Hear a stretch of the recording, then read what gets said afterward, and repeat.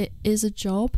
It is a means of income. It might not be their cup of tea, but there are obviously people out there that enjoy it, because if there wasn't, it wouldn't exist. It's a whole industry, which it's like supply and demand.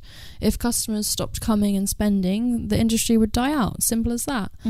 So there's obviously people within the population that love what we do, otherwise we wouldn't be surviving. The fact that it was such a new thing to me, like it's like a new world that I was discovering. I didn't know this side of life, this whole sex industry. I didn't know anything about it. I didn't know really how much exists. It's insane. It's like a rabbit hole and it doesn't end. All I'm going to say is 1 week of my 40 hours wage at my retail job I made in my first night of dancing ever. Through stripping, I bought my first car.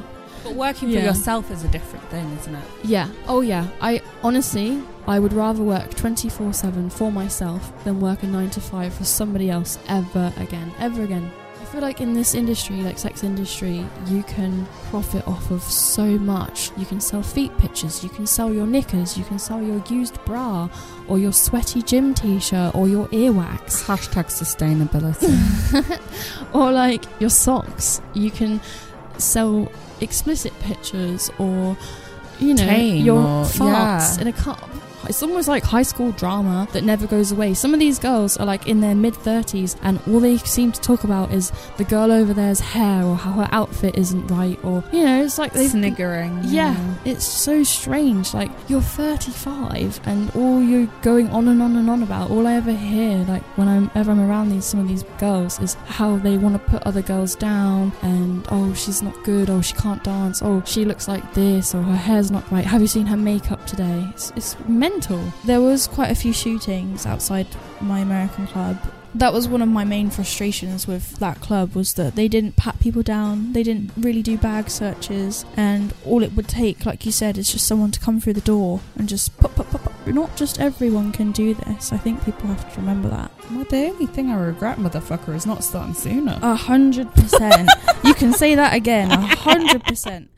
Hello, and welcome back to Sexonomic, the podcast where we speak about all things sexually related in the wider sexual economy, the profiting sexual economy, just basic dating information, and anything that relates to the horny subject of sex.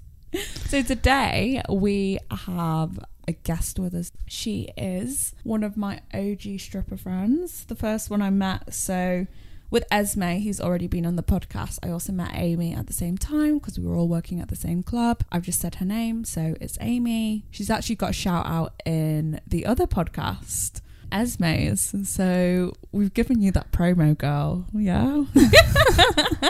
Oh, wow. I was not expecting that. I didn't know about that. No. So Amy initially started stripping in America, and she's worked through promotion and stripping, and she has ambitions to become a photographer within the industry. She's also got a lot of insight into traveling, which I know gets asked a lot on Twitter and Reddit forums, and I think she's got some really valuable insight with promoting yourself that way and traveling, what kind of documentation, how it's easy, how it's not easy. So I think today, if you're looking to travel as a stripper, this episode's for you. So this is Amy on Sexonomic. So my name is Amy, which I got off of the girls at my first club. The way that I got my name is they asked me to think of somebody in high school that I thought was attractive. Everybody loved them, very confident. All the boys were after her. She just had that personality. And this girl came straight to mind. Her name was Amy, so that became my stripper name. And anything with like a E at the end, like Chloe or Deirdre, is like always cute. Yeah, I think it's like Girl Next Door. I think it suits me. It's short and it's really easy to remember. So it's just kind of stuck. I'm never going to change that name. You are very Girl Next Door. Yeah, I've been told that. So I've taken it on board. So on one of the episodes I go into, in normal sales approach, you have a soft sell and a hard sell. And in stripping context, it's basically Girl Next Door versus Dominatrix. So you're very like masterful at the like, hi. Yes. Girlfriend experience. Definitely. definitely. Yeah. Bit more of the innocent, maybe even playing a little bit shy. Like, it definitely works. The shock factor when I do start dancing, like an alter ego Yes. coming out. Yeah, and I love seeing people's reactions as well, like other dancers, as well as, you know, clients. Yeah. You've got a very femme vibe, like very, you know, a lot of dancers, a lot of them obviously present as very kind of feminine, but some of them kind of assert themselves within their energy in a very masculine, like, shut the fuck up and come with me. But you're very like gentle and soft. Yeah, I guess I've kind of always been that way. I don't really put on too much of a persona when I'm at the club. I'm mostly just myself, as I'd like to think. Mm-hmm. Obviously, there are times when, you know, we all tell our little lies or our little tricks, our little sales tactics, to come across as more relatable, maybe, or push that sale, like we said. But for the most part, this is just me, and I find it really difficult to lie. So it's the best policy, honestly. So you started dancing in America, didn't you? That's how you got into it. Yeah, I did. I started in the States. So can you take us how you got into it from there? What were you doing? You know, because you're English, if you can't tell by the accent. Yeah, so I was born and grew up in England, and I went to university in America, which is how I got my visa to be in America in the first place. And while I was in the States, COVID hit. I was just finishing university, and I got my first job after graduating, and it just didn't seem worth my time. I found myself drinking almost every day. I wasn't happy. I cried myself to sleep. I hate to say that, but it's the truth. Mm-hmm. And I just felt like it was a dead-end job. I couldn't find anything else. It was just, COVID was hard for everybody, obviously. And that's something I struggled with COVID, was finding a job and means to survive. Obviously, still had rent to pay, and being in a foreign country while going through this global pandemic, you know, my family and majority of my support systems on the other side of the world wasn't in a place where I could kind of go home and then come back, because if I went home I wouldn't be able to come back, and I didn't have enough money to get home, so I had to work and finish out my work visa.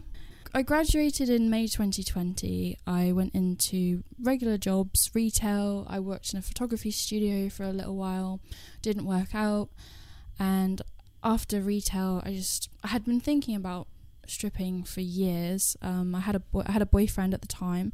He obviously didn't approve, and I didn't want to, you know, when he met me and when we got together, I wasn't a dancer. I wasn't in the sex industry. I had never been in the sex industry before, out of respect for him. Mm-hmm. I wasn't going to start that. But after we broke up, and in the way in which we broke up, unfortunately he did cheat on me with girls online who I have my suspicions were potentially in the sex industry themselves. No hate to them at all. Like, no, they're just doing their job. But wait, so like, yeah. what field were they? Strippers? Yeah, OnlyFannings it? Like, what? I mean, I can't 100% confirm because he didn't. Let me tell you, your gut's never wrong. But my guts, yeah, exactly. Our guts are never wrong, and I had my suspicions. So I know for a fact that it was like sexting, videoing, and there were times when I would like give him money, and then he didn't use the money that I had given him to pay the bill that it was for, and I'm like, okay, well, where did this money go then? So I just had my suspicions. Oh my God. Yeah, and it was just really strange because like I asked him for permission to start an OnlyFans. And then I feel like that's exactly how... You asked him for permission? Yeah, I did. Oh my God. No. I know it sounds really strange to word it like that. I know it sounds judgmental, but when you're in that situation, of course. Of course. Yeah. It's more like... not that I need permission, but I think when you are in a committed relationship with somebody, not that you need to ask them for permission to do something for yourself, but it's kind of like out of respect. Like, if I had a partner and we're in a committed relationship and they had never worked in this industry before, and they went and started an OnlyFans behind my back, didn't tell me about it, didn't ask how I would feel about it, I would feel like, you know, they did go behind my back and it was something to hide. And I feel like if you're in a relationship and you feel the need to hide something, then you know you probably shouldn't be doing it deep down, the fact that you even had to hide it in the first place. It's more of just like sharing your life with. Yeah. And if you're not sharing and being vulnerable and having that intimacy and, you know, with your partner, what, you know, if you can't have that connection, what are you really together for? Yeah. Well, he's a dirty dog and he needs his dick chopping off and putting in a blender and feeding back to him. But anyway, do you want to give him like a mysterious name? Mr. Not really.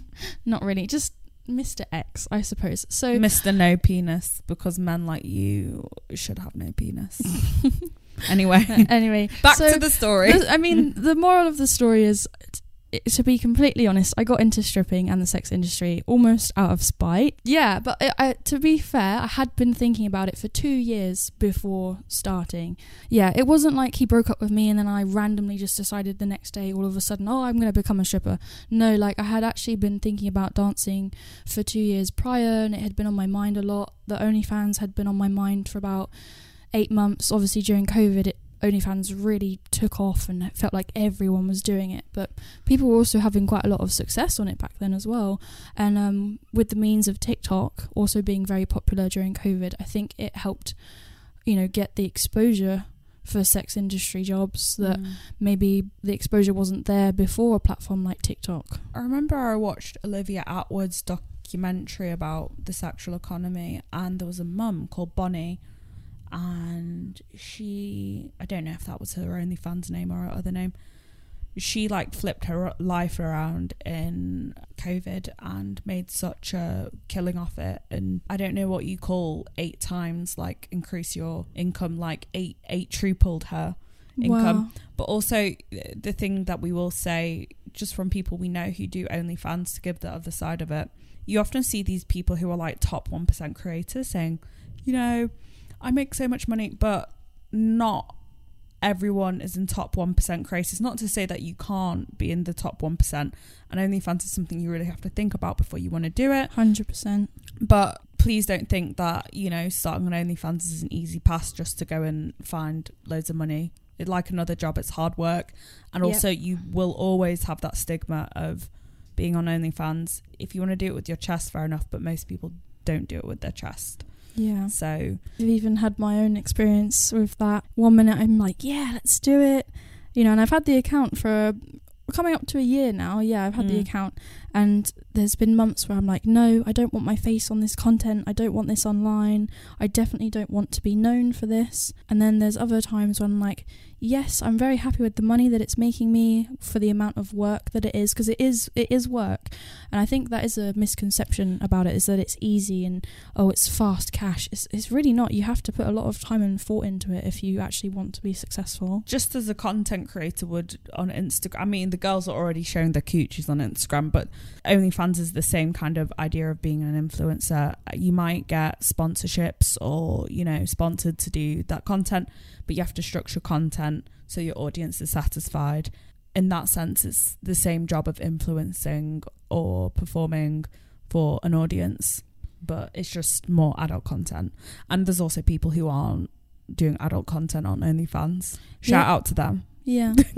And for sticking with it as well, even after the stigma is so huge now. Yeah, definitely shout out to them. Yeah, imagine just being the person who wants to share their baking recipes and there's girls getting their tits out. But then there are also other platforms, subscription platforms, but it's just OnlyFans, it really does make it so supreme. Yeah. Like they're hosting, they do so much of the work. I honestly, I don't mind for them to take 20% of my earnings. Honestly, they make it so easy to use. Like the website is so user friendly in terms of the company and the platform itself and how it works. I have absolutely no issues with that, at all. I'm more than happy for them. I feel like they deserve that 20% cut in a way, because they make it so easy to host. Yeah, and if you are starting or thinking of starting an OnlyFans, the one thing that I've personally just seen recently, which you really need to look out for, is if you have a boyfriend, because you were just saying you were thinking of starting OnlyFans, and your boyfriend said no. In some circumstances, men will say, oh yeah, sure, you can start an OnlyFans. Can I take a cut, because I'm your boyfriend? This is very Andrew Tateism. I mean, that's a clip in a video, but, can I take a clip? Or make sure he's not pimping you out, you know? If you're in a relationship and your boyfriend's you shouldn't be with him, but also if you're going to make an OnlyFans, you should be the sole benefiter of the financial reasons of why you're doing that, or who you're providing for you, whether it be your children or family. Yeah, I totally agree. Also, these managers, I've heard of mad shit, like, the managers are like, employ people for the girls to reply to their messages and stuff, and that's maybe like a more efficient thing if they're making lots of money. But I can definitely see the creators who are in like maybe even the top 10% needing help running assistance. Definitely, because it can be a lot, like you having to reply to these messages all day, filling out custom requests, answering just answering the emails and phone calls, video calls, whatever somebody might want.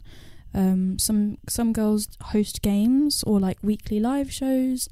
Yeah, it's endless. There's so many different ways to make money on there. But I was just going to go back a little bit to if you are going to do it with your boyfriend, if you're going to do it together, write a contract, have a contract, like make it legal, do it properly so that any issues, that might come up down the line, because it can always be risky with friends or boyfriends, girlfriends doing business together. You just never know what will happen, like down the road. You just never know. It's always best to have both your asses covered. Exactly. Always see what the legal parameters are. Definitely. And I think people forget OnlyFans, this is a business. I think because it is sex industry and sex jobs, so many times I find people being so unprofessional and forgetting like this is a business and this is a job and this is people's income, like this is how people live and survive. Obviously it's a choice, but at the end of the day, like that's their money, that's how they, everyone else goes to work, that's our work, and that's what we want to do, what we're qualified for. Like not just everyone can do this. I think people have to remember that. I'm going to ask you a very hard question before we go back to how you ended up in America. And I have my own answer to this. And for me, it's quite easy to answer. But, we came into the industry because we wanted to support ourselves in a different way. And we probably needed money in a quite quick manner. Would you let your daughter do OnlyFans?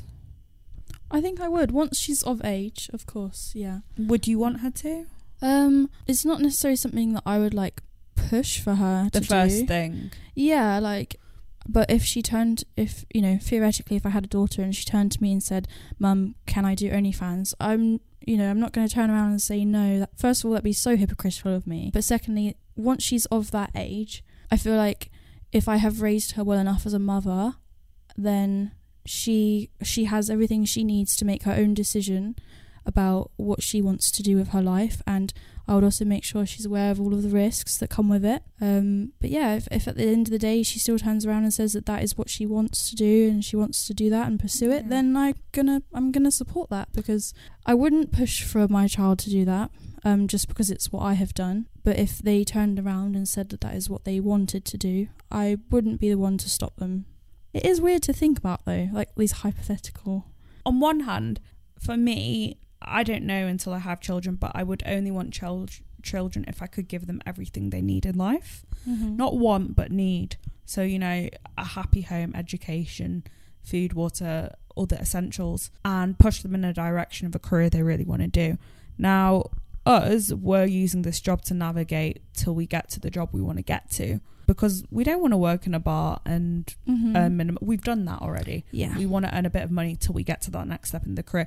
But for me, I personally, I wouldn't disown or anything like that, but I would say, and I'm at a point where I've worked so hard that, I've put everything on the table for you. I'm going to make sure you don't have to do that if you don't want to do that. But on the other hand, I wouldn't have a problem with anyone else's child, like because it's not my child, you know, Yeah. kind of thing. It's one of those grey areas. It's not the first thing you'd want them to do. Right, exactly. That's kind of what I mean. It wouldn't be like my dream job for her, you know, but if that's what she wants to do. Because I do think, obviously, everyone's reasons coming into the sex industry, whether it's OnlyFans or anything else, it is kind of a choice. And even if it's a choice that people are more so pushed into than others, you know, you could choose to sell drugs, or rather than OnlyFans, you could choose to do, you know, if you need fast cash, or you're falling into a certain kind of lifestyle that you want to lead or don't want to lead, but you're falling into it, I still kind of feel like it is a choice.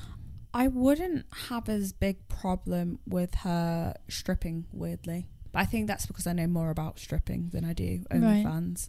And stripping, as long as you go to a decent club in the from my experience in the UK, and through burlesquing, you're in a more protected environment. Definitely. Most places, not every place. Yeah. But I'm going to throw it back to being in America. Sure. So Let's go back. You're in America. You're like, I want to be a stripper. Mm-hmm. Were you ready to get your titties out? I actually was, yeah. You have some nice titties. Thank you. So do you. Thank you. We used to be the big titty committee, or the titty mafia. Yeah, I'm waving them around. We had good times. Definitely. So take me on the process of, you decide I'm going to go to that club. Right, yeah. And you go and do an audition. Okay. How did that go? So breakup was in August. I fully remember calling the club in September, November. What state were you in? Missouri. Okay. So it's right in the Midwest, like right in the middle of the USA. Okay. Some people would say it's like in the middle of nowhere, which is not completely a lie. Very much a college town. Like there's not a whole lot else in that town. Columbia, Missouri. The main employers are like insurance, the university, and the hospital. So those are the main like places where people work. Yeah, so I completely remember somewhere between September and November giving this club, the one of only 2 clubs in the town, a phone call and saying, hey, asking about an audition, how does it work, what to bring, etc, etc. Chickened out. Right, so June comes around. Like I had mentioned previously in the podcast, I had just had enough of my job. Like I really was not enjoying retail full time, like crying myself to sleep. I'm going to tell a little naughty secret now. We used to have like, we could bring whatever kind of water bottle we wanted to work. So I would bring like my metal, you couldn't see into it, my metal water bottle, and it would have a bottle of wine in it. In which job? Retail. Oh my god. Yes, this is terrible. And I worked in the children's clothing department. Okay. Right, okay. It was not a good time. I was not in a good place at all. You're going to take a leap of faith by going for this audition. Yes, it was my way out. It Okay. was definitely my way out. My visa was expiring in July. It's like a graduate visa or... Yeah, it was my student visa, which is how I got in the States in the first place. The condition of that is that once you've finished school, you leave. So there's no chance really to apply. Unless you get a sponsorship from a company. Yeah, so the only way to get another visa after the student visa is to get a work visa. Like you just said, either through a sponsorship or... you're like outstanding in whatever job you do. But if you work for yourself, you can't get that. It's very, very difficult. Yeah, you can get like an artist or a entertainment. Entertainment artist, which a lot of achieving... actors and actresses get. Yeah. Yeah. And then you can have like very special athletics visas, but you have to be very, very high up. So yeah, basically I got an extension after my student visa, and I did get a work visa, which meant that I had to work within the grounds of what my degree was. That obviously with COVID that just did not end up happening. I did get a job in a photography studio, but like I said, just didn't work out. They weren't going to give you the sponny, were they? They weren't giving me enough hours. Yeah. So I ended up going into retail full time, and I hadn't worked retail before, and I was like, what am I doing? I just spent 5 years at university, got my bachelor's degree. You know, I've got a degree. Why am I folding kiddie clothes in a store? Exactly. Whilst I'm swigging my vodka. Not vodka, not quite. Okay. Actually, I did bring in some vodka gummies my last week at that job to celebrate. Right, okay. Yeah. So your first audition, Take us through the process. Yeah. Well, it wasn't super different to some of my auditions that I've had here at clubs in England. I went to the club the day before I actually auditioned to get a feel of the club because I had never danced before. I had only ever really been to a strip club twice, so I didn't have a lot of experience in this environment. I wanted to just go and get a feel for it, meet some other people, meet the management. I'm so happy that I did that. This is a really good tip if you're someone who's very nervous. Definitely. Yes. Yeah. I think I wouldn't describe myself as a super nervous person, but when it comes to something like this and I had never done it before, it can be quite daunting. And if you're in a new country, not familiar with the environment, you know. Definitely. Although at this point I had lived there for 6 years, it was just the fact that it was such a new thing to me. It's like a new world that I was discovering. I didn't know this side of life, this whole sex industry. I didn't know anything about it. I didn't know really how much exists. It's insane. It's like a rabbit hole and it doesn't end. Well, yeah, why would you know about a world where you could profit off your own sexuality when people could profit off you for free? Right. Yeah. Right. So you do an audition, which is, I guess, just a rudimentary dance on a pole, just to see you're confident. Yeah, it's pretty standard. They didn't care that I didn't know absolutely anything on the pole. I literally just walked around it, and then by the end of the song I had to have my boobs out, and that was it. This club was not a full nude club, so they didn't ask me to ever get full nude. We weren't allowed, and part of that is because in this state the license is if you have alcohol then you can have boobs, but you can't sell alcohol in the same room that boobs are on show. Oh, technical. It was very technical. So the loophole for this was to build the bar right onto the club room, if this makes sense. And then people bring the cups inside, and technically as a business they weren't allowed to ask people what were in their cups. Wow. Okay. Right. Yeah. So Missouri is part of the Bible Belt? It's quite like a religious... Yes. I would say southern Missouri is technically more part of the Bible Belt, but yeah, it's definitely very, very Christian state. Very Christian, very Republican, red state. Like Mitt Romney style. Donald Trump. Oh, yeah, that was your time. Yeah, you weren't Mitt Romney. That was my time. Yeah. Oh, my goodness. Republicans, though, they actually pay more than Democrats do, just from my experience of when they come over to the UK. Interesting. They don't want to speak about politics. They want to have a fun time. Because, sometimes you get that weird Democrat who's like, oh my God, I really support what you do. Oh my God, I love the freedom. But then when you go, oh, well, do you want a little dance? Just a little one? Oh no, I'm just going to watch tonight. Oh, so you're going to watch me for free? How liberal, you know? Yeah. I love that accent, by the way. But yeah. So you do that. So what would you say to someone who's going to go and dance in America and they've already danced in the UK a bit? What's the difference between UK and America in starkness? So I was just about to say the UK has nothing on America. Let's be real. That's why we don't get paid as much as them.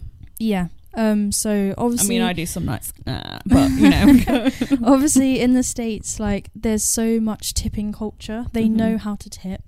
Everybody knows, if you're going to a strip club, you better bring money. It's like going to the casino. You don't go to the casino broke. You go to the casino with at least £50, to have a bit of fun with, and you don't ever take more than what you're willing to spend, right? So they have good hospitality as well. Yes, they love to take care of the dancers. They understand how it works, and therefore I feel like they know that they're not going to get away with... are we allowed to swear? Yeah. They know that they're not going to get away with bullshitting your time or trying to run anything past you or play any games or negotiating. I have never met a worse crowd than in England. I'm going to be completely honest.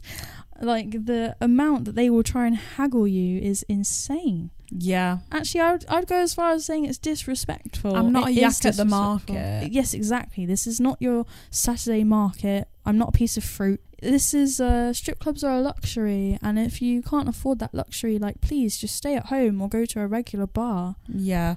I mean, you do get people from let's say the East where haggling just as much as tipping culture is a thing. Haggling culture is different there, which I understand. Sometimes it's just the barrier that is different in culture. Yeah. But when the price is the price, the motherfucking price is the price. Especially when, with most venues, like, it's written either on their Instagram pages, or it might be part of their branding or like their advertising, or they've literally got a plaque on the wall of the club or a price list somewhere. You know, the club that we met at, it had a price list on every single table. And the website, yeah. Fully explained what you get for what price, how much time, etc. The rules, yeah, exactly. And yet people would read this and still like see what they could get away with. Fair enough. Don't ask, don't get. But stop them in the tracks by saying, "Is that how much you think I'm worth?" Mm-hmm. And they go, "Oh no. Is that how much you think it's worth?" Yeah. And I say it. Say that uncomfortable thing to me. Say you think I'm worth that amount, and then they feel so bad that they buy like a little dance or something. Yeah.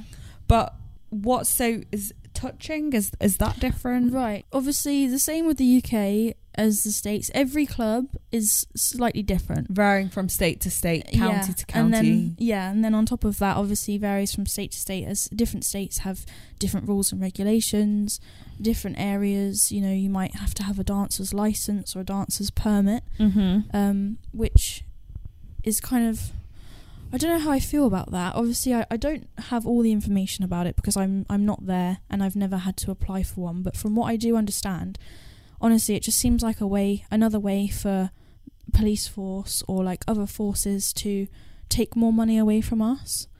What, like the government? Yeah, like because some of these permits, I've heard they can be up to $250, and if, you know, let's say there's like 100 dancers, you can't see my face because this is just audio, but my eyes just widened. Yeah. It's actually crazy. Like, I'm not sure if it's Vegas or another one of the western states where the permits are like getting up to that high. And then not only are they paying, you know, the dancers are there paying these permits and licenses, but you're then also having to pay the club house fees to work, and then tipping out a lot of the management at the end of the night, food, Ubers home, etc, etc. So there's a lot of expenses. I think this is another really good thing for someone who's never danced before. Be prepared to spend money before you make it, because, you know, outfits can be important. Obviously when you're starting out, not a big deal, but within my first week of dancing, I had people complaining that I was wearing the same thing and the same thing and the same thing, and I said to this one guy, I remember, oh, like, I've just started, I haven't made loads, but, you know, if you would love to see me in something else, please feel free to tip me, and I promise you I will use that money to go and buy a new outfit. And that's exactly what I did. He gave me like $20-$40 maybe, not loads, but enough for an outfit, like a little neon. Went to the local store there. I'll give it a shout out if that's okay. It's called Cirilla's in Columbia, Missouri. Shout out to you. Yeah, they have, like, honestly, my entire wardrobe, like all of my pieces that I wear to this day, 2 years later, they're all from that shop. Every single thing that I dance in is all from that shop. The dress sense is very different from the UK to America. So I'm like, personal taste, I'm not a fan of like monograms. And whenever I see it, I'm like, too much monograms. Why are you wearing fake Gucci? Like, I'm sorry, to me, personally, when you're wearing like a fake Gucci monogram bikini, it doesn't look expensive. It looks the opposite. Yeah. You know, but I understand different things work in different places. Yeah, I think the UK, explain how the different fashion in the UK and the US is in terms of what you wear. I would say the UK is definitely a lot more, like, this is generically speaking as well, obviously everyone's got their own personal preference on what they like to wear and what they think makes them the most money and stuff, but I would say generically, like, the UK is a lot of lingerie, like, you know, your Victoria's Secret, your Honey Birdette's, even your Primark, you know, two pieces, but definitely lace, a lot more like lingerie. Whereas we're prudes, guys, remember this. I would say in the States, definitely a lot more dance wear. Like, it's almost like swimwear, but not quite that material. It's super easy to get on and off. It's a lot more durable, I think. You're not going to catch it on anything. They can get more interesting with the designs and the patterns and style and everything. But again, this is kind of just generically speaking. You know, there was definitely some girls that loved their lingerie out there as well. And I think everyone's got their own personal preference. Like me personally, I do not enjoy wearing lingerie at all. I find it very uncomfortable. I have my nipples pierced, so I always have issues with lace. And I always have like my nails on. I don't know, I don't get on with lace and lingerie. I don't think it suits my body type. That's interesting, because I really like lingerie. I have always felt more comfortable in my underwear than I do in my swimwear. And I know in the UK they wear a lot more stockings, but stockings aren't good to climb a pole. Right. Fishnets are the hack if you want to do that. Yeah. But to me, it's always been very much quintessentially British, like your lace and stuff. And then over in America, it's like all the crazy like unitards and the neons and like how small your like bikini can get to just cover your nipple. Like boots. Yes and no. Yeah. So again, it depends on the club. So the club that I danced at in the States, for example, the high-end escort in the UK, that's what I would call it. You have to look like a high-end escort. Okay, yeah. Well, I would say like lingerie model type thing. Yes. I think like Victoria's Secret model or whatever. Yeah. That's how I would just like, again, we're generalizing, but that's how I would describe the UK stripping scene. But I do think it is slightly changing in the UK a little bit. Like I do think, especially with some of these more like away from the clubs, some of the private stripping agencies who book private events and nightclub events, I do think they're trying to move more over to the American style and get girls like a lot of, because stage doesn't make money here, nobody, again generalizing, but I feel like nobody really cares about stage too much over here. And like a lot of clubs that I go to, like not a lot of the girls have loads of pole tricks or have a huge like stage presence, whereas in the US, if you didn't have some kind of stage presence, that's it, you're losing money. Like there's so many nights in the US where stage was my biggest money maker. The majority of your money would come from stage one night. I remember quite a few times, because I was a baby stripper as well and hadn't worked in sales for super long, I found it quite difficult to sell like the hours, like the hour-long VIPs, and you know they're getting up to about $500.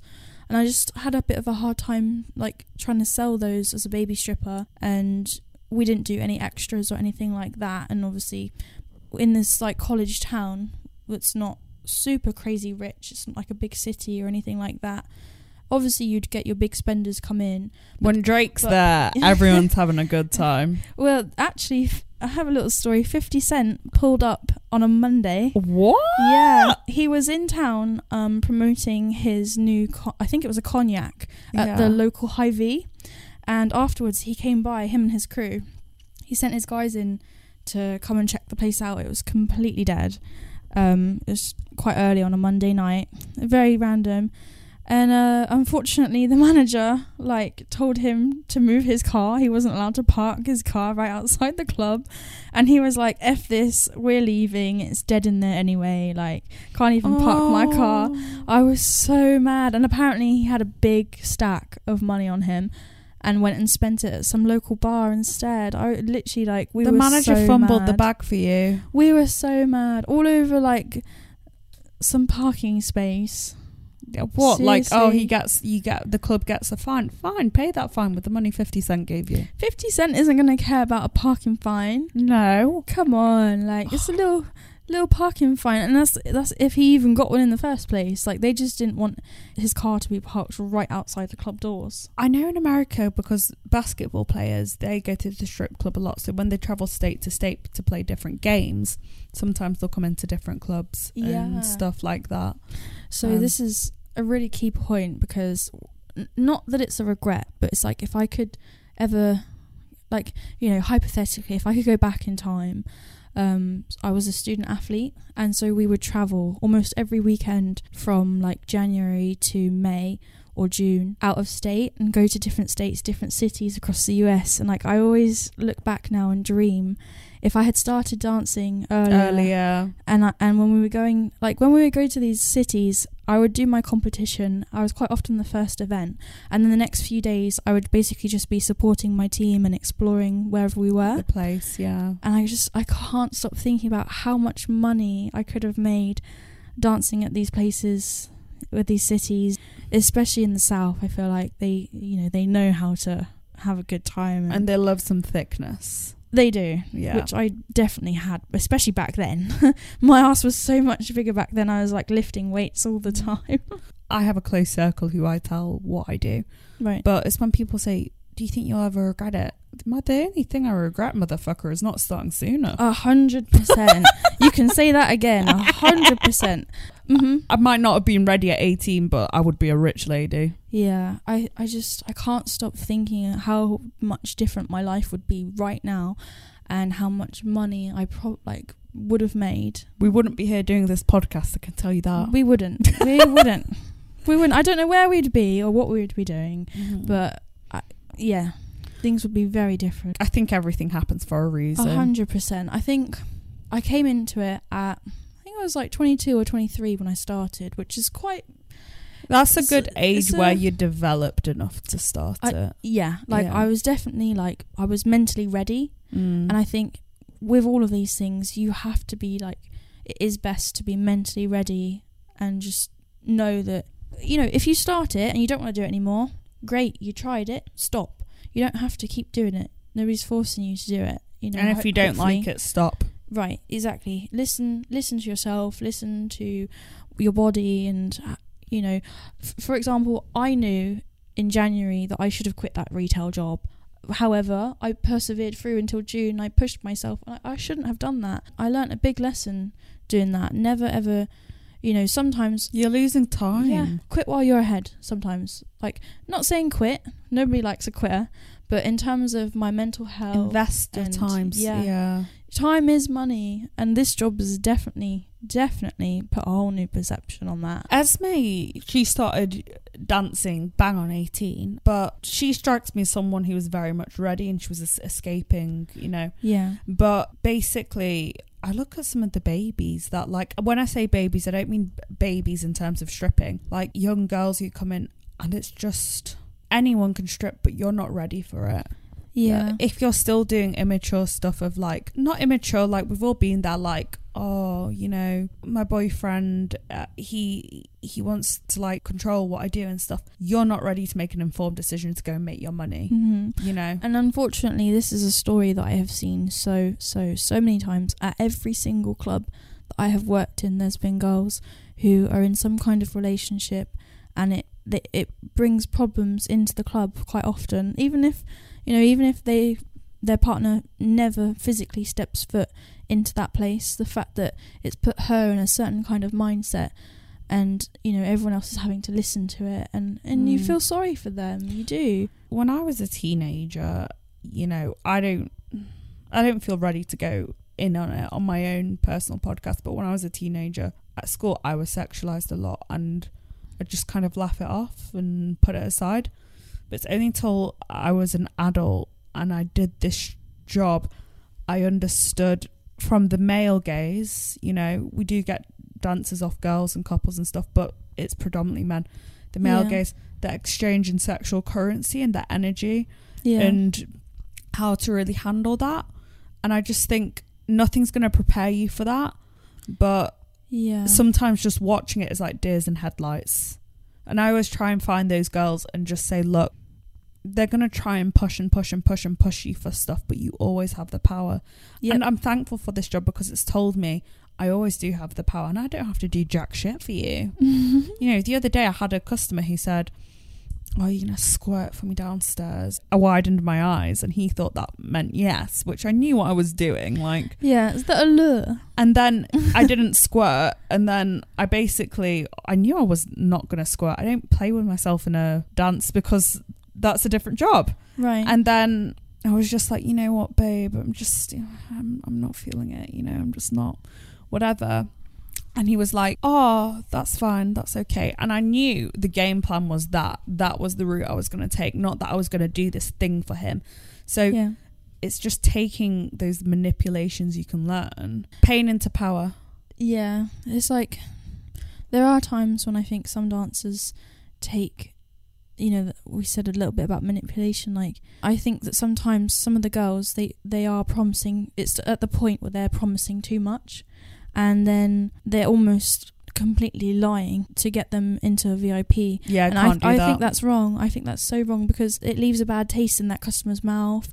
They can go write a bad review, and then nobody will ever trust clubs again, or especially because it's written on the rules, we do not engage in sexual contact. What I'm speaking about is the grey area of where you just widen your eyes and go, well, what happens in the private room stays in the private room, which is not a lie, and you're not promising anything at all. Like that, it's true. What happens in the private room does stay in the private room. Just being suggestive. Yeah, definitely. Which is all part of the game. It's all part of, at the end of the day, this is adult entertainment, and that is entertaining. I would, it's the excitement, the mystery, like, ooh, it allows your imagination to run wild, which is part of the entertainment. If somebody gets that confused as a dead set, yes, this is definitely going to happen, what I'm thinking in my head is exactly going to happen, even though I didn't communicate this with the dancer, it's all just in my head. We literally dance a very fine line. The MO as a stripper is, you want to make them want to fuck you, and you want them to like be obsessed with you. They want to see you as something they could potentially have in their life, that you'll get so close that you just might like leave it all for them, but you won't. That's the game, but you will never leave for them. Right, yeah, just the imagination. It's getting to the boiling point. Yeah. You prefer the US? 100%. I wish I could go back. I never actually wanted to come back to England. It was just kind of a push came to shove and I ran out of options. What's the maddest shit you've seen in a strip club? Ooh. It can be like anything.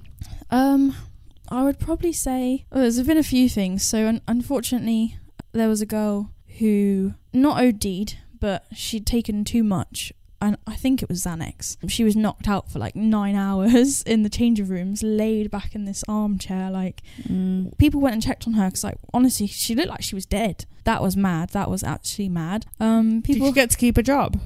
Yeah. Oh, I know, which is crazy. And then there's people being fired for like doing a lot less. What else? I would say there was quite a few shootings outside my American club at the weekends, which was quite, honestly, was a bit terrifying sometimes because, obviously we had security, they'd be strapped as well.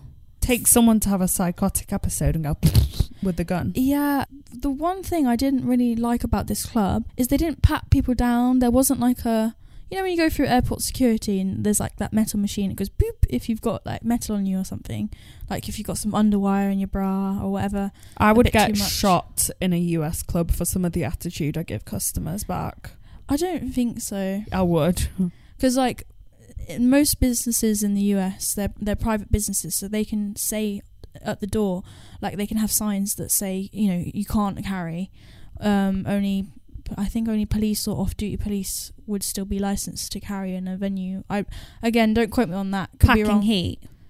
Well, yeah, I mean, that was one of my main frustrations with that club, was that they didn't pat people down. They didn't really do bag searches, and all it would take, like you said, is just someone to come through the door and just pop, pop, pop, pop. That's it. Especially because now they have cracked down a bit in terms of, like, in the US, you can't have a thing that you attach onto a gun and turn into a machine gun, essentially. Right. But back then, when you were working there, they could do that. No?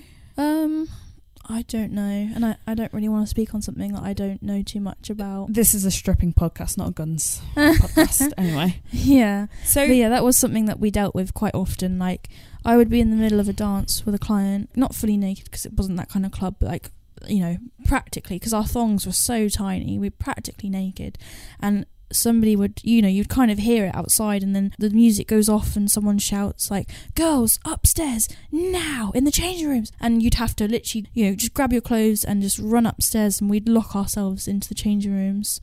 I'm gonna guess it wasn't panic roomed out or safety out. No, it wasn't like a panic room. It's just a generic lock on the door. Yeah, it was quite scary, not gonna lie. You just shoot the lock and That's awful. That's just things we don't have to go through. It became normal, honestly. Think about the kids in the school, though. I became so desensitized to all of that kind of stuff. Now that I'm back in England, I do notice loud, sudden noises that sound similar, like a balloon popping or like an engine not backfiring, but when the exhaust kind of goes bang. Yeah. Like I flinch. I notice it, and it's like, it does kind of make me sad a little bit, because that's the environment that I was in. A lot of people in Soho in London, they ride motorbikes and they zip along this long road in Soho. It can sound a lot like a gun with the kickback. So to move on as nice as I can from gun control, you went back to the UK, back to home, and you started working in London. Yeah, so this is where stripping came into promoting. Kind of. I moved back to Reading, England in November 2021. Was 2 clubs in Reading. I went to work at one of them for a month, and I did 5 days a week all of December, and I was not happy there. I found it very, very difficult to make money. There wasn't a lot of customers. There wasn't loads of girls. I just found it difficult to make money, and the difference between like American men and English men, like I was just having a horrible time. I felt like I was never anybody's type. I felt like they were making fun of me and like my size, my height with my heels on, because in the States all of the girls wear like 7 or 8 inch heels no matter what height you are. People are taller there as well. That's true, yeah. I feel like on average people are taller in America. So yeah, I was just always getting comments about my image and how I looked. Like, you know, for reference, I'm like a size 14, 16.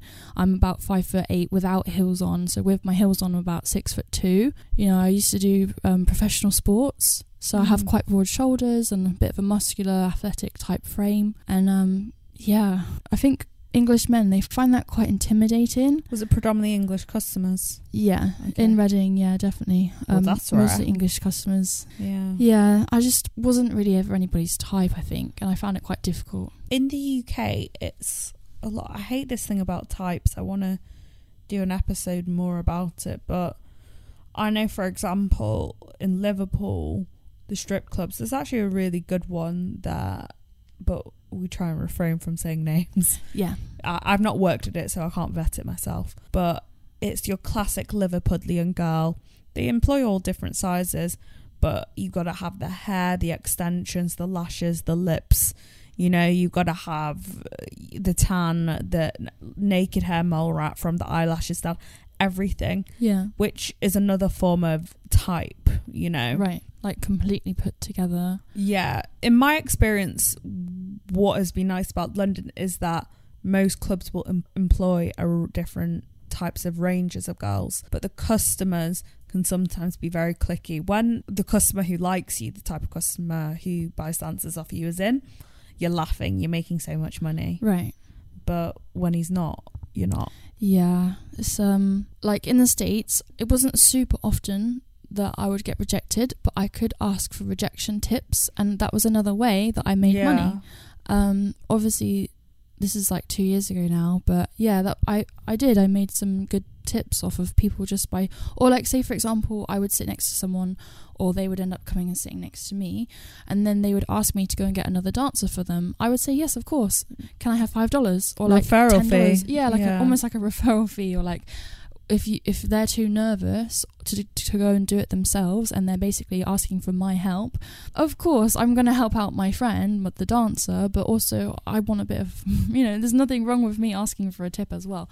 And also this is the thing, if you don't ask, you don't get. So I always ask for a tip, ask for a rejection tip, ask for a tip just for talking to you. Joke tip. Yep, I know you did very, very well with your jokes tips. I hadn't heard of that before. That was the first I'd heard of jokes tips. I am the founder of the jokes tips, so I love you're that. welcome. We're not going to speak about money, but I've made about 1 month's rent over the past year just on jokes. That's so cool. That is literally so cool. I love that. Because a joke can spin off to them just giving you like 20, 50 every 10 minutes or something. Yeah, I love that. Yeah. I do miss it, I'm not gonna lie. Try your technique, like just hone in what you're good at, right? Yes, definitely. We, even though we like present quite similar in looks, I mean, yes, we have different hair colours and a little bit taller, whatever, we have different styles, don't we? But when we come together, our styles complement each other. I agree. But that's because we work at our own individual styles, I've had a lot of fun working with you in the past. I've had a few very fun VIPs. Of course you have. Of course. But the thing is, you're an actress as a dancer as well. You have to, sometimes the fun is the fun, you know, you're having fun in the VIP. I tend to not drink on the job, but on occasion when I'm making a certain threshold of money, I will have some fucking champagne. And one night we were having champagne and it was rolling about on the floor, literally. Clothed, not naked. I didn't want to catch hepatitis C, so anyway. But no. So you then started working in some clubs in London, didn't you? Right, so... You joined the club we met at when Esme... No, actually I didn't. So I started the first week of January. Okay. Yeah. What a week to start. Actually, you know what? My first night, I had a very good night. I'm not going to say the amount, but that's the most I've ever made on my first night at a club ever. It's a Soho-based club. Yes, it is, yeah. And it was insane. VIP pretty much all night long, like right from the beginning. And then this club actually had a sister club that was open until later. So we even like transferred over to the other club afterwards and continued the VIP party over there. It was insane. I was like, wow, is this what this is going to be like? Because I could get used to this.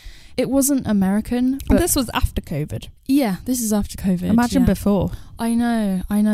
I can only imagine. Like, it wasn't American themed or American feeling, but it was the closest in England that I had found at that time. They call it table dancing, right? Because Peter Stringfellow, history lesson, he brought kind of stripping culture back from New York, and what they did a lot there, maybe because based off the licensing, was table dancing. So a beautiful woman would come up to you, maybe when you're eating food, which not many people want to see that with you eating food, and then she would dance for you and obviously pay for that dance, and then she would go away. In Soho, where we have worked, it's a no-touch policy, so you're quite protected. Yeah. This club is absolutely no contact at all whatsoever. Even when you are clothed, the staff can still be a bit funny about, you know, putting a leg on a lap. They don't like any of that.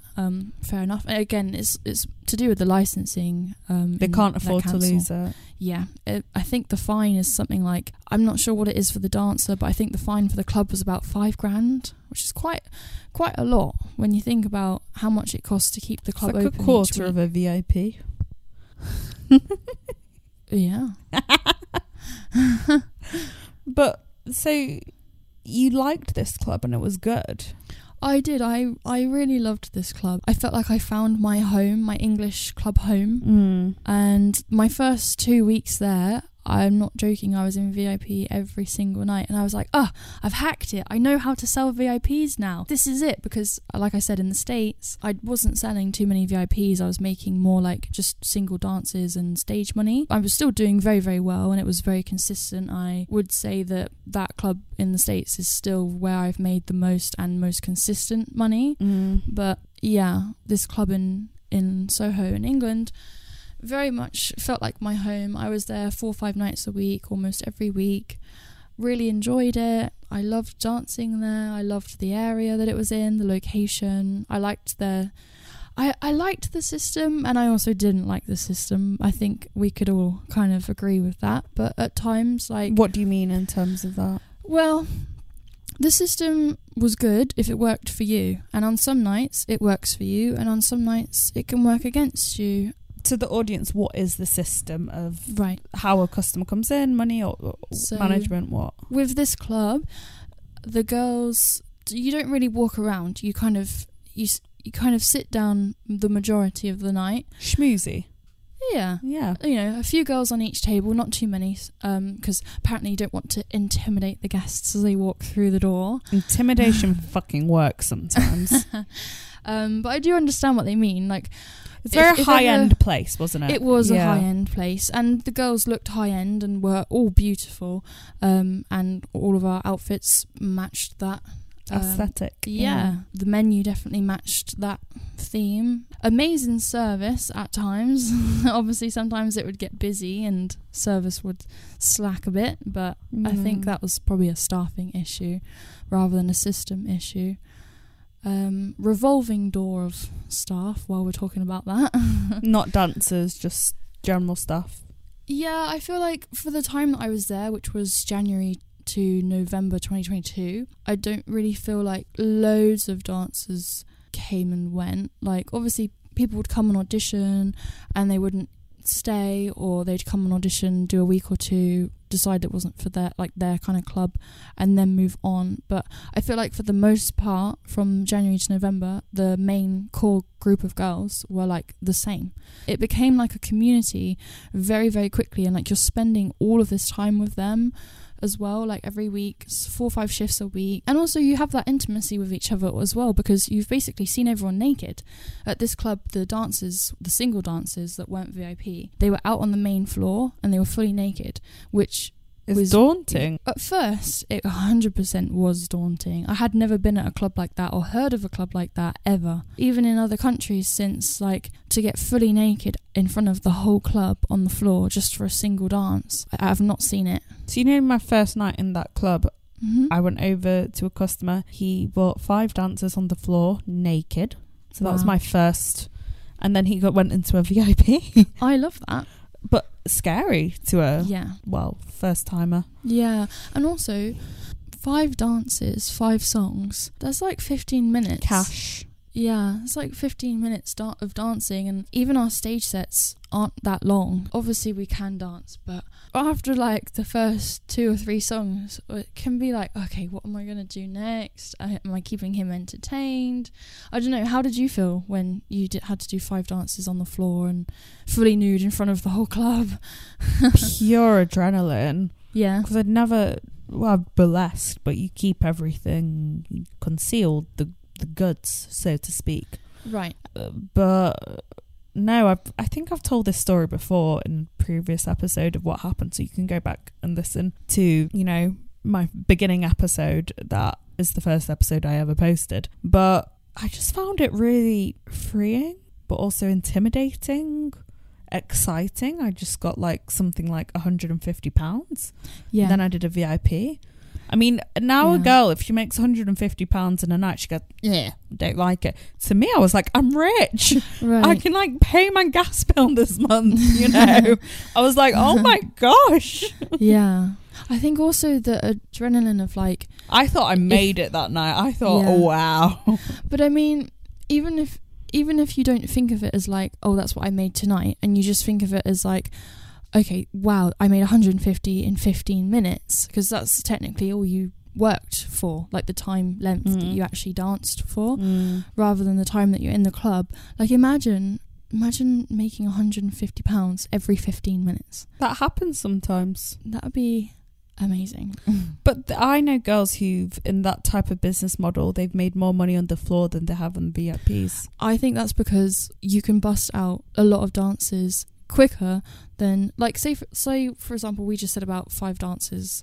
That is, I think it was the same price as a half an hour VIP. Yeah, so if you're keeping cash, some clubs will let you keep cash, right, and if it's on a card system, they take 40. Right. But if you are collecting just cash, but also the time difference, like 5 dances, like we said, that's 5 songs, which is about 15 minutes, because let's just say, for example, each song is 3 minutes long or whatever, and then there's 5 of them, so 15 minutes.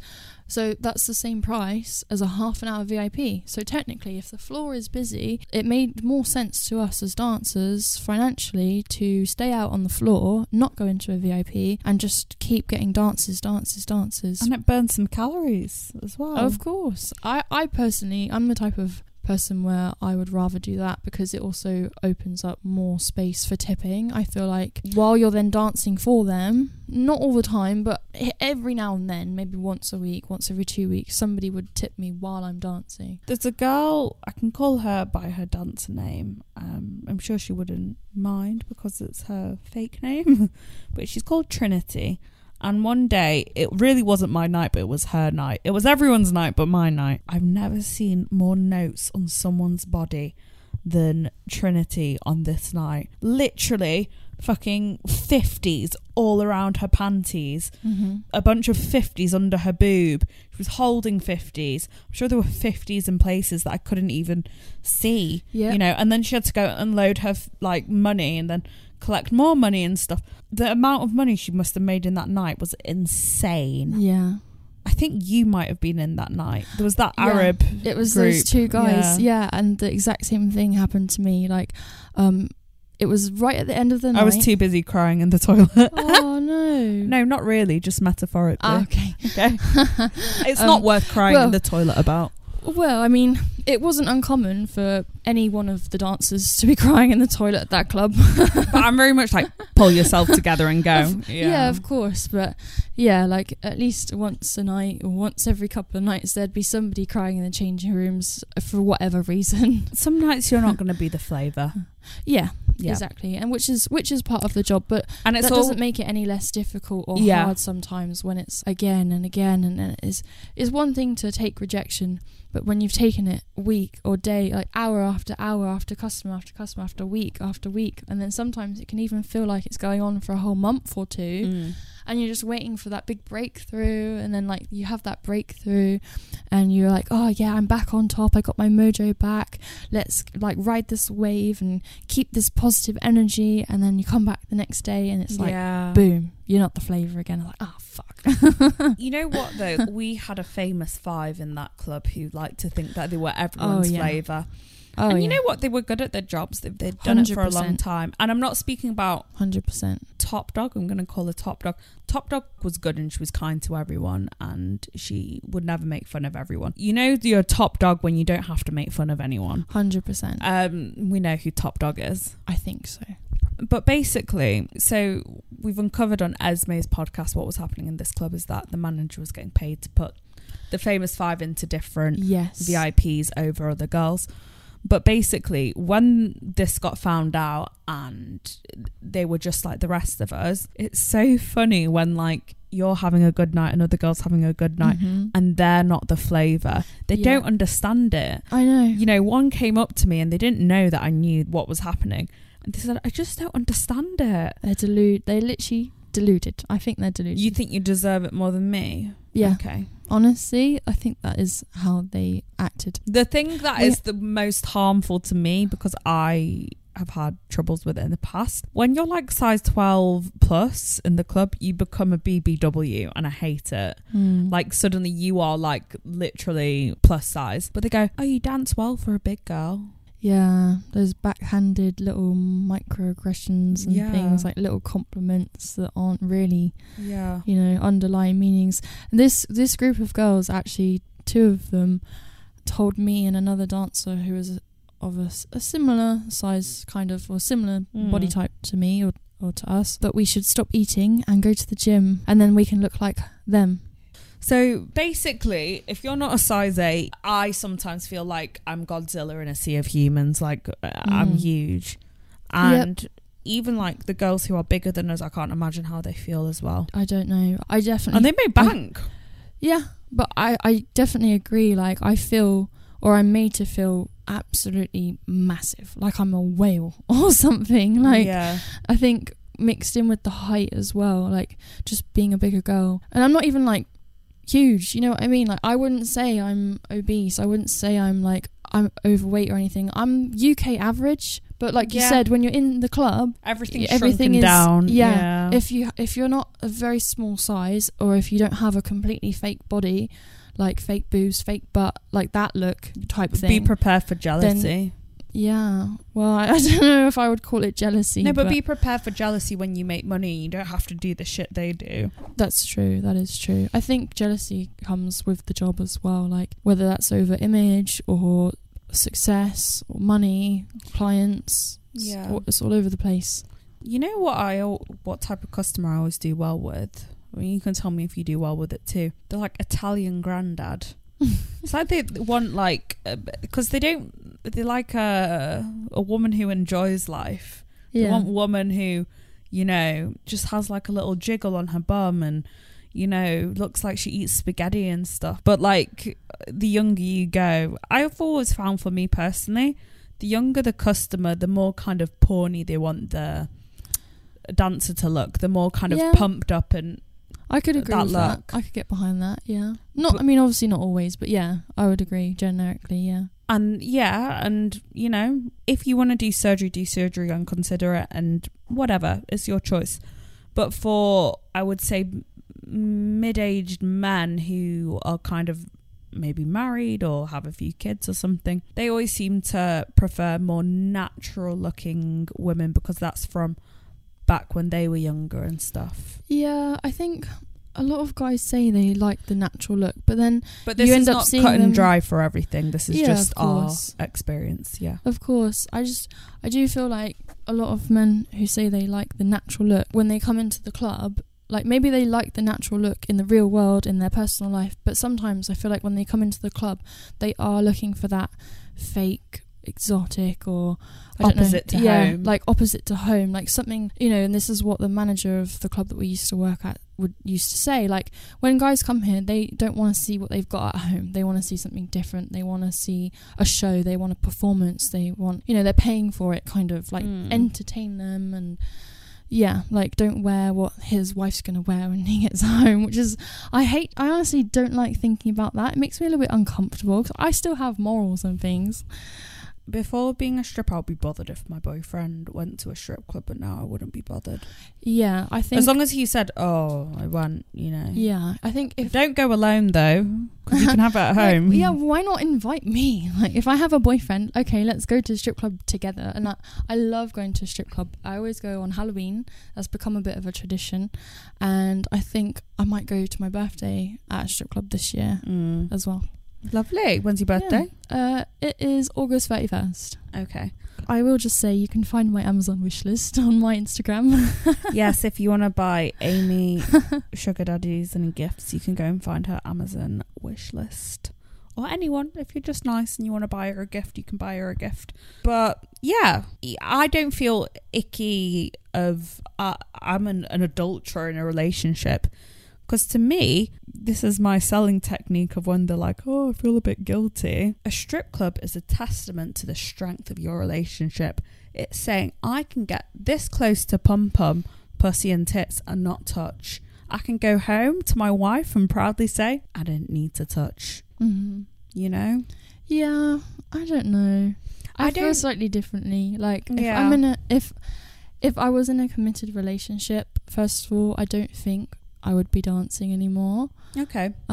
Just because I'm not sure how comfortable I personally would feel. Like, I don't know. I just feel like if I was in a committed relationship, I wouldn't want to get naked in front of other people for money, or even in general. That's interesting, because I'm usually considering myself more of the prude, but that's interesting to hear from you. Yeah, I don't think that I would want to do this job if I was in like a serious committed relationship, because for me it just wouldn't seem like, it sounds ridiculous maybe to some people, but in my head it makes sense. Like, I don't think it would be fair. Like, what, I'm just going out getting naked in front of all these guys and on stage and everything and showing off my body, and then my boyfriend is supposed to be 100% loyal, and, you know, he can't go and get naked in front of girls and whatever. Like, I don't know, I just wouldn't necessarily feel comfortable about it. I suppose because I come from like that side. Yeah. I think I've not been in a relationship with anyone that seriously to go through it, but to me I would expect them to just see it as an act, because, like, to me, body is just my shell, right, and then the inwards thing is what they will never ever get. Yeah. And we're not touching. If it was touching, I would feel different personally. True. I think it's because also, like I said earlier in the podcast, like, when I'm at the club, I don't necessarily put on a big character or change myself too much. Like, I would like to think I'm pretty much myself through and through, who I am when I'm at the club, because I don't know, me personally, I don't feel the need to, like, put on a character. Like, I don't know, that's just how I feel, and that's what I'm comfortable doing, and it seems to work, like, just being me. So because I am myself, and then I'm also getting naked, if I was in a relationship, like, I don't know if I would enjoy it anymore. I don't think I would enjoy dancing anymore if all I could think about is my boyfriend at home. Like, oh, I'd rather be with him. Yeah. Or I don't really want to be getting naked for this guy, even though he is paying me. I'd rather like save this part of myself for my boyfriend, which is maybe a bit more traditional. With all of that being said, though, if I was to get into a relationship, because I am currently single, unfortunately, if I was to get into a relationship right now, he would have to be okay with my lifestyle, because I think it's different. Like, if you meet someone and they're a dancer and they're already a dancer, it can be fun and exciting, and at first they really enjoy it, but after a while, when they catch feelings, then it can start to really bother them. And I've noticed that even with guys that I'm dating, where it's not technically a committed relationship, I'm just found in my experience that they would prefer to date someone who like didn't do this job. Oh yeah, massively. Yeah, 100%. Yeah. I think that's a no-brainer. And I completely understand that at the same time. Like, it's not ideal. If I met a guy and I found out, you know, that he was a male stripper, first of all, I'd be really excited because I think that's really cool. But I'm sure, after I caught feelings and stuff, I might get a bit jealous. I might not like it. So I try and see it from both sides. Like, it's where your jealousy points are, isn't it? You know? Yeah, 100%. Because I think, especially when it comes to male stripping, like, it's not really in club venues in the UK. Like, in the States, they've got like Chippendales or something else, like another club out there. But we get customers complaining about Magic Mike because they don't get the cocks out. I was gonna say, in the UK the closest thing we've got to male stripping is Magic Mike, but obviously they don't actually strip. More artsy and choreographed, and, very choreographed, which I very love. Skilled. Highly. I 100% appreciate. I went for my birthday last year, and honestly I would go again and again and again. But stripping is getting something out. Yeah. But I suppose so I started off in burlesque. Would you feel differently about continuing burlesque if you were in a relationship? No, I think the line for me is the getting naked. So like, I would be happy to dance, but there's just two pasties and a pasty on your pum pum, but it's all covered. What, that slit is the thing that is the difference, or the nipple? I mean, I don't know, like, it's a very fine line. I'm not super like informed about burlesque. I've never done it. I've never really gone to too many shows, so I don't really know too much about it. We did actually have a dancer at the club we used to work at who is very good at burlesque. She's like top 5 in the world, and she was so much fun to watch on stage, and her personality, her vibe that she brought to the club, her energy, amazing. It was a bit frustrating because she was totally herself and then would get praised for it, but when I was myself and I brought my energy and my personality, my costume, or not costumes, but like what I like to wear, I would kind of get hated for it. And I would get comments from management, I'd get comments from staff, I'd get comments from other girls, and just bitchiness. It's very selective. It's like, why is it, I mean, as with all things in life, like, why is it okay when this person does it, but when this person does it, it's not okay? I can tell you now, because when you come from a world of burlesque, I don't like it. I think stripping and burlesque are both skilled. As long as you can go around a pole, that's where the skill is in stripping, around a pole. It's a class line, isn't it? If you look at it, burlesque dancers, they kind of fumble in and out of sex work because they're not showing any private parts, so they can be classed as normal dancer. But then you go to strippers, and strippers are looked down on by burlesque dancers. Then you go to, I suppose, like an escort, and strippers look down on escorts. And then there's hardcore hookers, and then hardcore hookers are looked down by escorts. And kind of, if you look at trophy wives who are just gold diggers, they'll look down on sugar babies, but what are you doing? You're just like marrying him and fucking him for money. So are you really just a sugar baby? At least the sugar baby's got the freedom. Right. There's so many different levels to it, and it's like, I completely agree. Like, again, obviously generalizing, but I do feel like each category looks down on the next category. Like, the more hardcore, I suppose, it gets, the more exposure. Each one above that is like, oh no, I would never do that. But we're all part of the same industry, and we all need to support each other. And we're all different. We fight. We don't particularly have to like each other, but let's love each other and be there for each other when we need to. Like women supporting And then there's women. dominatrix in the corner. Yeah.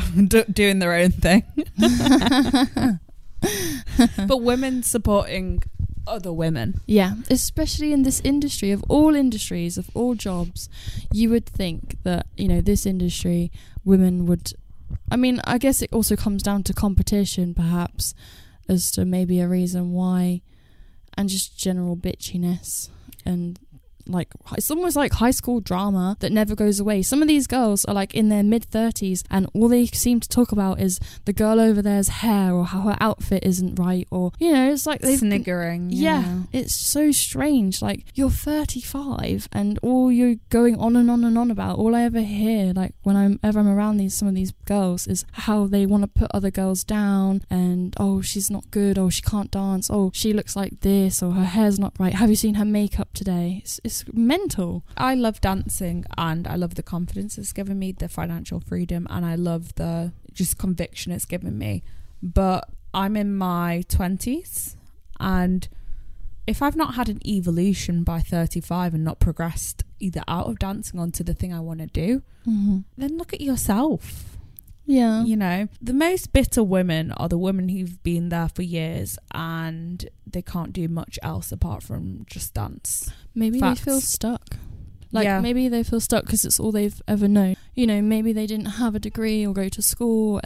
Maybe there wasn't anything else that they were really interested in. But this is what I cannot stand. I cannot stand women who don't funnel their money into things that aren't worthwhile. Right. I get sometimes, you know, when you first start dancing or there's a dry period, you're just going to pay bills and that's going to be it, just to get to A to Z. But women who are not there to build their own wealth, their own financial stability, Yeah. I don't get that. If you're just there for Gucci purses. Yeah, I don't understand either. Like, if you're not stripping for the money, or obviously it's not solely for the money, but if you're not stripping for the money, what are you doing it for?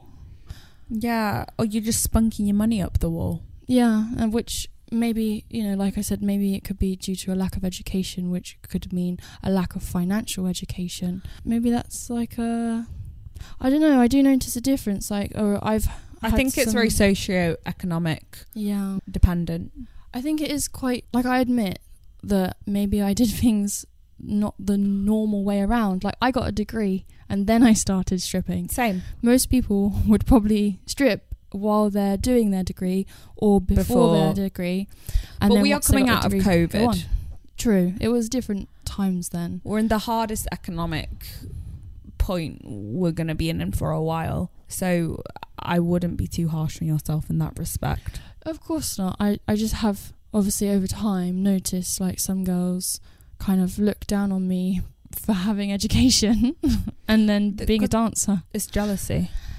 Perhaps. I put a lot of things down to jealousy, but it's just weird. It's like, what's holding them back from, you know, I mean, obviously, who knows? Maybe they don't have the grades or they don't want to put themselves into student debt or something. But at the end of the day, if you want education, like higher education, I would never vote against it. I think it would always be beneficial. Education is not the be all and end all of getting where you want. I think a lot of degrees That's are true. completely faff and fluff. I don't think they're needed. That's I think true. you're probably better becoming, well, you don't have to become a stripper, but going through an apprenticeship or training and getting paid to train, even if it starts off as a minimum, I think that's better.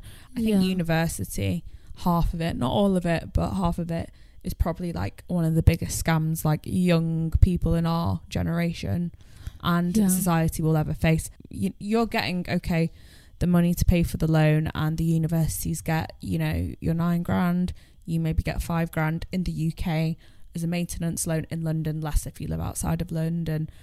But at the end of it, you're paying interest on a loan that will get wiped after now 40 years. Yeah. That's just a way of the government constantly getting a feed of allocation of money from somewhere. Which, I don't know. I wouldn't have gone, if I'd have stayed in the UK and didn't have the opportunity to go to university in the US, I don't think I would have gone to university.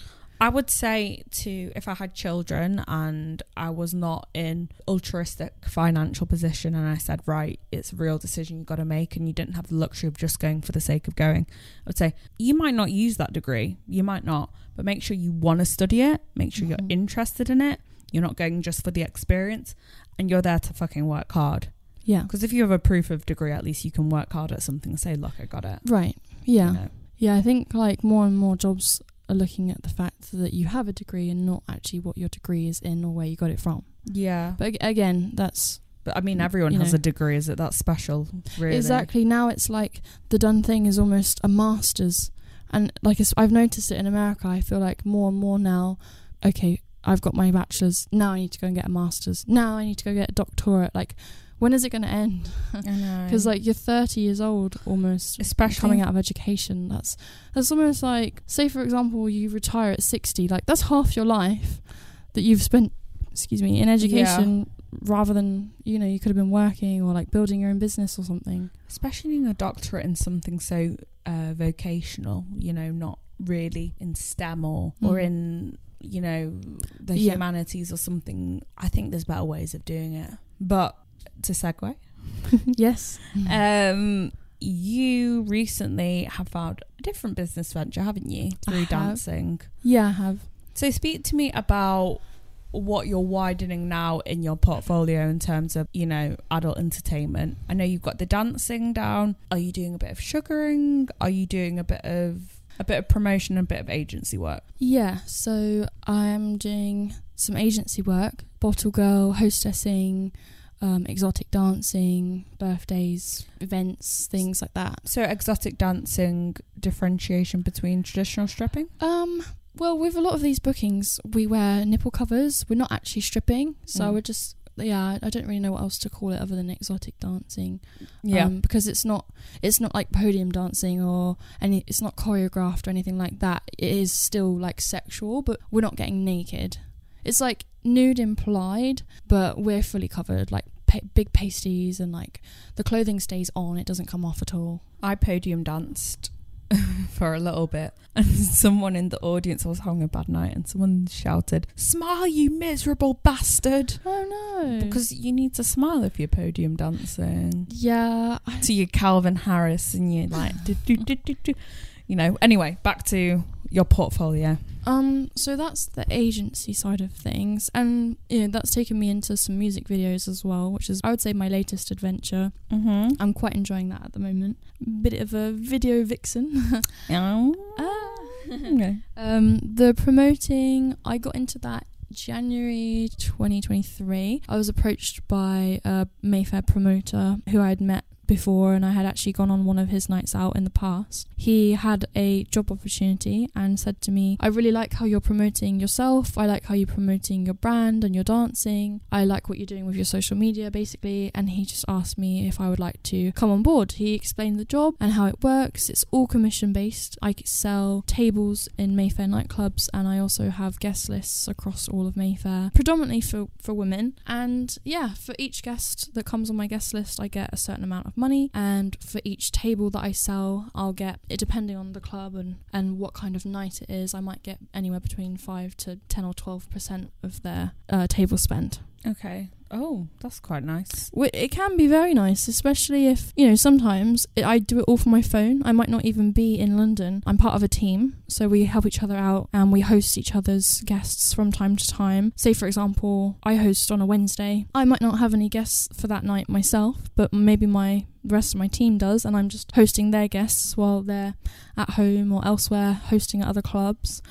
So yeah, it's really nice to feel part of a team. That's a really nice feeling. Having been on a team all throughout uni, and then not really having that team aspect in my life since, it's been a good adventure. That being said, the first 2 months or 2 or 3 months felt like so much work, because I felt like the amount of time and effort that I was putting into it wasn't being paid back to me financially. But with promoting, it does take months to get yourself on your feet, get recognised, get regulars, have people coming back to you, understand how it works, because every club is slightly different. And so yeah, the first couple of months, honestly, I almost quit, but I'm so happy I didn't, because after about 4 or 5 months I did have a breakthrough, and now I feel like I know how it works. I'm very happy with it, I'm comfortable with it, and it's exciting.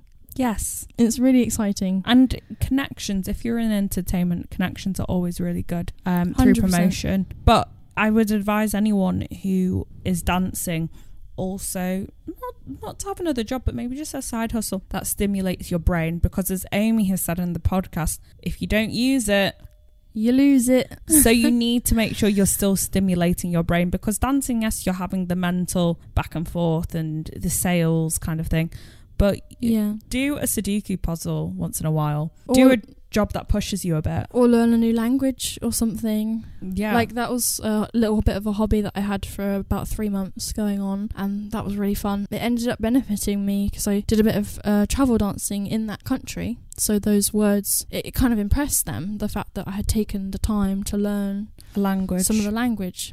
The biggest ammunition you'll have as a stripper is showing them you have brain cells. Yep. Not just a pretty face. Exactly. So the traveling.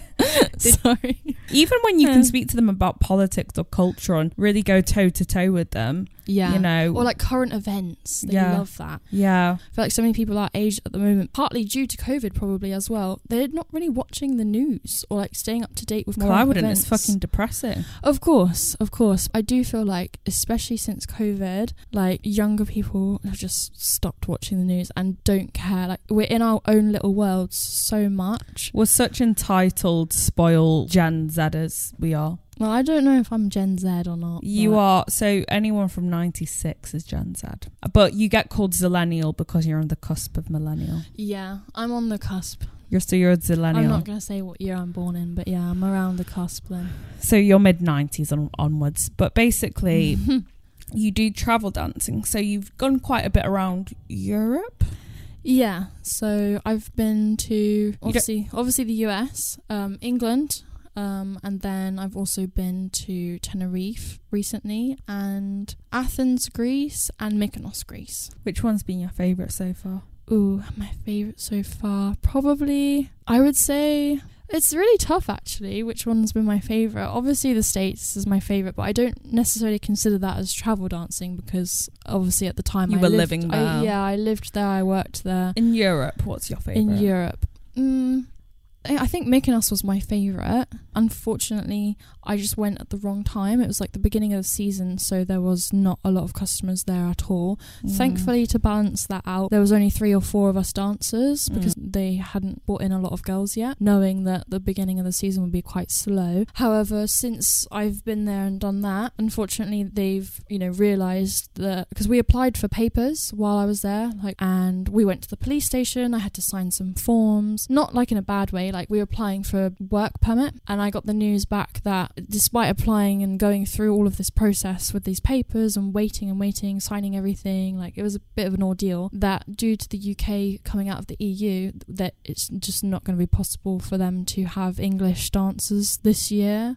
It might be next year when something's facilitated, but when we're still hashing it out with the EU. Yeah, currently I was informed it's just not going to happen unless I'm able to apply for like a permit this side of the border in England, because obviously I was in Greece applying for it. So I wonder if maybe I apply for an EU or Greek work permit from England. I think it will become. I don't know. It will become easier as the line is drawn more. Yeah. We're not for Brexit, guys. I'm not personally. Okay. Wait, are you for Brexit? Not necessarily. Oh, look, they fucked with your permit. Not necessarily everything that it's come out resulted in, but I'm not gonna lie, I did vote for it. I didn't get to vote, and they fucked with my future. Okay. Yeah. I was months out from voting. Yeah, I mean, I don't really want to go into my political beliefs too much, as this is I've lost dancers from getting into political debates, but anyway. Actually, I've turned down dancers from I've actually turned down money due to people's beliefs, or if I sense that they're homophobic or racist or anything like that, I won't take money from them. They don't deserve to see me naked. I think especially when the race thing has happened quite a lot, where we are in a club with dancers who different races and ethnicities, and you have to support each other. And when you hear that kind of thing, the weirdest one is I had a Republican US arms dealer in the Soho Club, and as we've established, I'm not really for guns. I've not lived in America, so I can't understand from their perspective, which I completely understand as growing up in a country where there isn't guns. But he was like, are you really into guns? And I was like, yeah, I think we should have them here. I think we should, yeah. I mean, when they took them away, I was like, really? But obviously, you know, Yeah. £800 later. Yeah, exactly. Like, this is one of my favourite phrases. I don't know where I got it from, or if I did come up with it myself, I don't remember. But sometimes you got to take a bit of shit to get a bit of sugar, or you got to put up with a bit of shit to get a bit of sugar. And it's like, you just put up with the bullshit for about half an hour, you know, as long as it's not completely unbearable, then at the end of the night you forget about it, you go home with your money, and it's a new day the next day, and that is not in your mind, it just happened. I heard a similar one of even salt looks like sugar. That's a good one. We know some sugary salt. No. It's making me think of like salted caramel chocolate covered pretzels or something. Yummy. Okay. So you've obviously danced around in Europe, America, UK.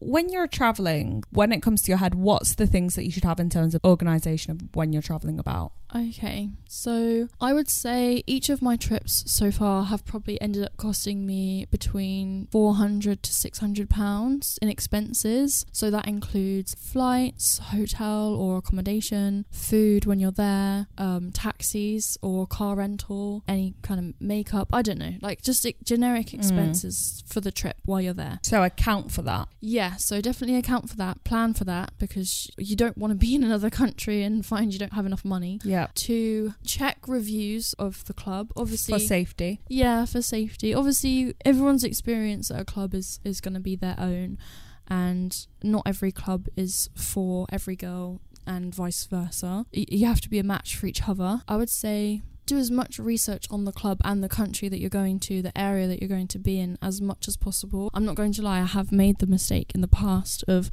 not fully researching a club and feeling a bit blindsided, kind of like how we entice people into dances sometimes. Like, you're not lying to them, you're not doing anything wrong, but you're not exactly telling them the whole truth.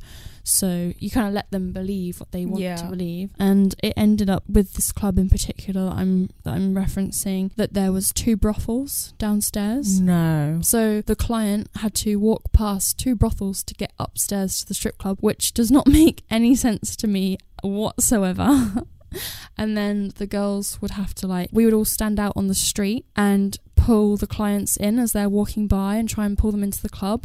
But it's like, when you're pulling them upstairs to the club and you've taken them off the street, they're walking past 2 brothels to get up there. So it's like, any kind of incentive they have to come for a non-touching nude dance, they can literally just go and get a blowjob or the whole works right downstairs. What country was this in? This was in Tenerife. There we go. Enough said. Moving on. Yeah, I would not recommend at all. But working for yourself is a different thing, isn't it? Yeah. Oh, yeah. I would rather work 24/7 for myself than work a 9 to 5 for somebody else ever again. I would rather struggle and know that everything I have because I've worked my ass for it, and nobody's bossing me around, telling me what time I have to be into work, or I don't have to explain anything to anyone. And there's no elevation of your finances. There's no stuck limit. Right. There's no ceiling. There's no limit. Like when I was in retail, for example, there was no ladder to climb. With this, the possibilities are endless. And once you start riding that wave, and there's so many different ways of making money, I feel like in this industry, like sex industry, you can profit off of so much. You can sell feet pictures, you can sell your knickers, you can sell your used bra, or your sweaty gym t-shirt, or your earwax. Hashtag sustainability. Or like your socks. You can sell explicit pictures, or your farts in a cup. God. Did you hear that story? No. There's a girl who made herself sick because she farted too much because she was putting it in cups and selling it. Oh my God. Right, we need to get her on the pod. Yeah, obviously I hope she's okay, but that was quite a funny story. Are you out there? Are you okay? Yeah. Or even dinner dates, when we mentioned earlier a little bit about sugaring and things like that, so most recently, I'm not gonna lie, my trip to Gran Canaria was paid for by a client who took me abroad, and not only paid for the hotel, the flights, all my food, drinks, whatever I wanted, anything while I was there, also gave me X amount of money on top of that to cover what I would have made if I was in England working for the week. Is that a sugar daddy relationship? No, it's not a sugar daddy relationship. It's just a client who wanted the company, but it wasn't like, I didn't sleep with them or anything. Okay. Like, it wasn't like that. Yeah. That's quite a rare thing to find. Very rare. That was my first ever experience or opportunity of like being flown out as such. Like, obviously, well, not obviously, but people in the past have offered it or talked about it or invited me so many times, but I'm always so wary about it. They want a bit of shtup, you know? Yeah. Or like, what if they say they don't, but then you get there and they do, and then you're stuck there? Or like this one, for example, I had my own room and then they had their room.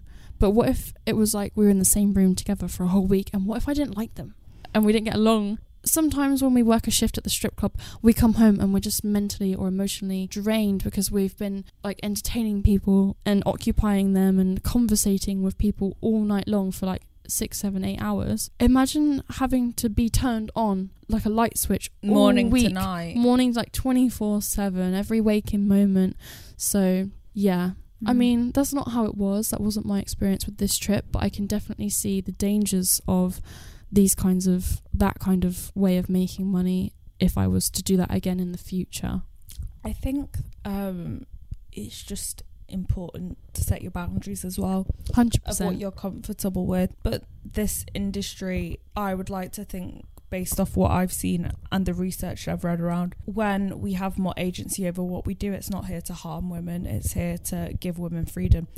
Last month I did some travelling in Europe and I met a girl she was a dancer as well, and she worked in Italy. And she was a bit older than me, so she was around about late 30s. And she had invested into Tesla stock. Okay, cool. Years ago, when we were still probably in nappies. Well, I mean, Tesla didn't exist when we were in nappies, but anyway.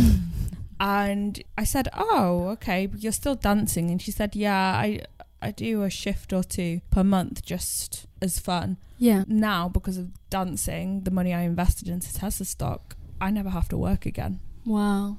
And she goes from different European country to different European country. She has a property in Malta. I think she has a shared property in Dubai. So yeah, do you think that's not progressive towards women? I don't know. To the people who say it's not. She's got a fucking house where she can go. Right. You know? Yeah. And people want to take that away. I just personally don't understand it. Through stripping, I bought my first car. Vroom, vroom, like outright. Like I outright full cash paid, and then on top of that paid the annual tax, the annual insurance, you know, without stripping. Well, expense it a bit, like the petrol. Come on, hun. Yeah, and I mean the petrol every week, no problem. Like it's honestly driving, I think, in my opinion, is cheaper than and more time efficient and reliable, because the trains have been awful the past year and a half. Strikes. We think you guys should get paid more, though. I do agree with that. Yeah, I do think they deserve more money. But I don't know if anyone's ever ridden the tube, but I find the tube unbearable. Like the air quality down there. Like I've actually got sick because of the tube. I mean, the many tube times. is the tube. It's not the Eurostar, Many is times. it? Yeah. You know? I've never been on the Eurostar. I have a couple of times and it's nice, but Paris, Amsterdam and Brussels, I think you can go to. But to wrap this all up and summarise, Right. what do you think within the UK, because that's where we're based, what do you think attitudes would be more helpful towards sex workers to change in the public opinion? I think probably just acceptance and respect, because at the end of the day, it is a job. It is a means of income. It might not be their cup of tea, but there are obviously people out there that enjoy it, because if there wasn't, it wouldn't exist. It's a whole industry, which it's like supply and demand. If customers stopped coming and spending, the industry would die out. Simple as that. So there's obviously people within the population that love what we do, otherwise we wouldn't be surviving. Exactly. It really is as simple as that. And in fact, there's actually new strip clubs being opened almost, it seems like, every year. So it must be a good industry and profitable industry. We kind of mirage what's happening in corporate Britain. So when we're suffering in the club, that means something's going on with the economy. Right. And a lot of our customers are from corporate environments and stuff. So a lot of it is entertainment through that, which are the people usually in the highest parts of society making the highest decisions. So I don't know. The one I've always struggled with is, do you think you're making an honest living? And I say yes, I think I do. But what do you think? I think that the amount of work, time, effort, energy, etc. versus what I'm getting paid is right. Yeah. Yeah, so yeah, I'm happy with what I'm making and I wouldn't have it any other way.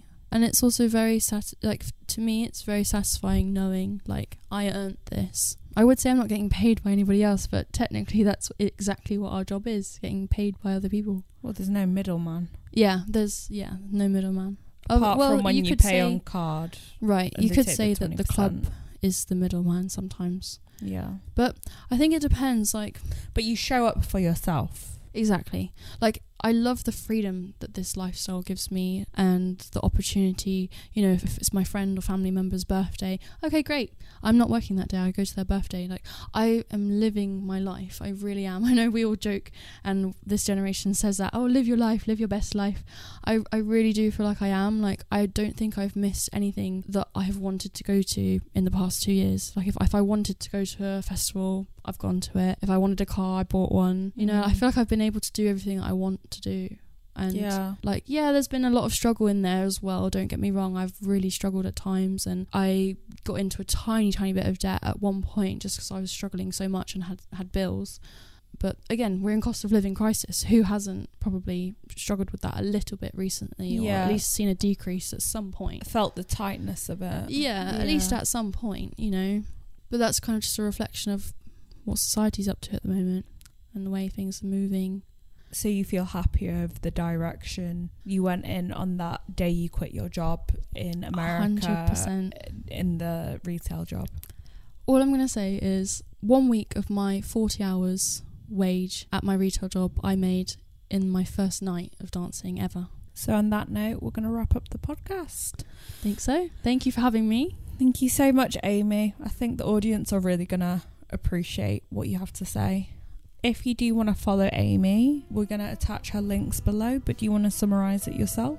That would be at pink.princess.amy.x on Instagram, TikTok, Twitter, OnlyFans, and anything else that I can think of on social media. If you have an event coming up and you would like a dancer, I also do pole hire. So if you would need to hire out a pole, you can email me at pinkprincessamyx@mail.com. And promotions? For PR and nightlife in Mayfair, tables and guest list, you can find me at amy.promotes.ldn on Instagram, and my WhatsApp, which I will not share on this podcast, but if you message me on Instagram, you can get my number. There we go. And if you want to follow any of the Sexonomic links below, feel free. I'll leave them in the bio. And if you have any input or you're a practitioner yourself who wants to be involved in the conversation, please feel free to get in touch with, as I said, the links below. Thank you so much, Amy. Thank you. Bye. Bye.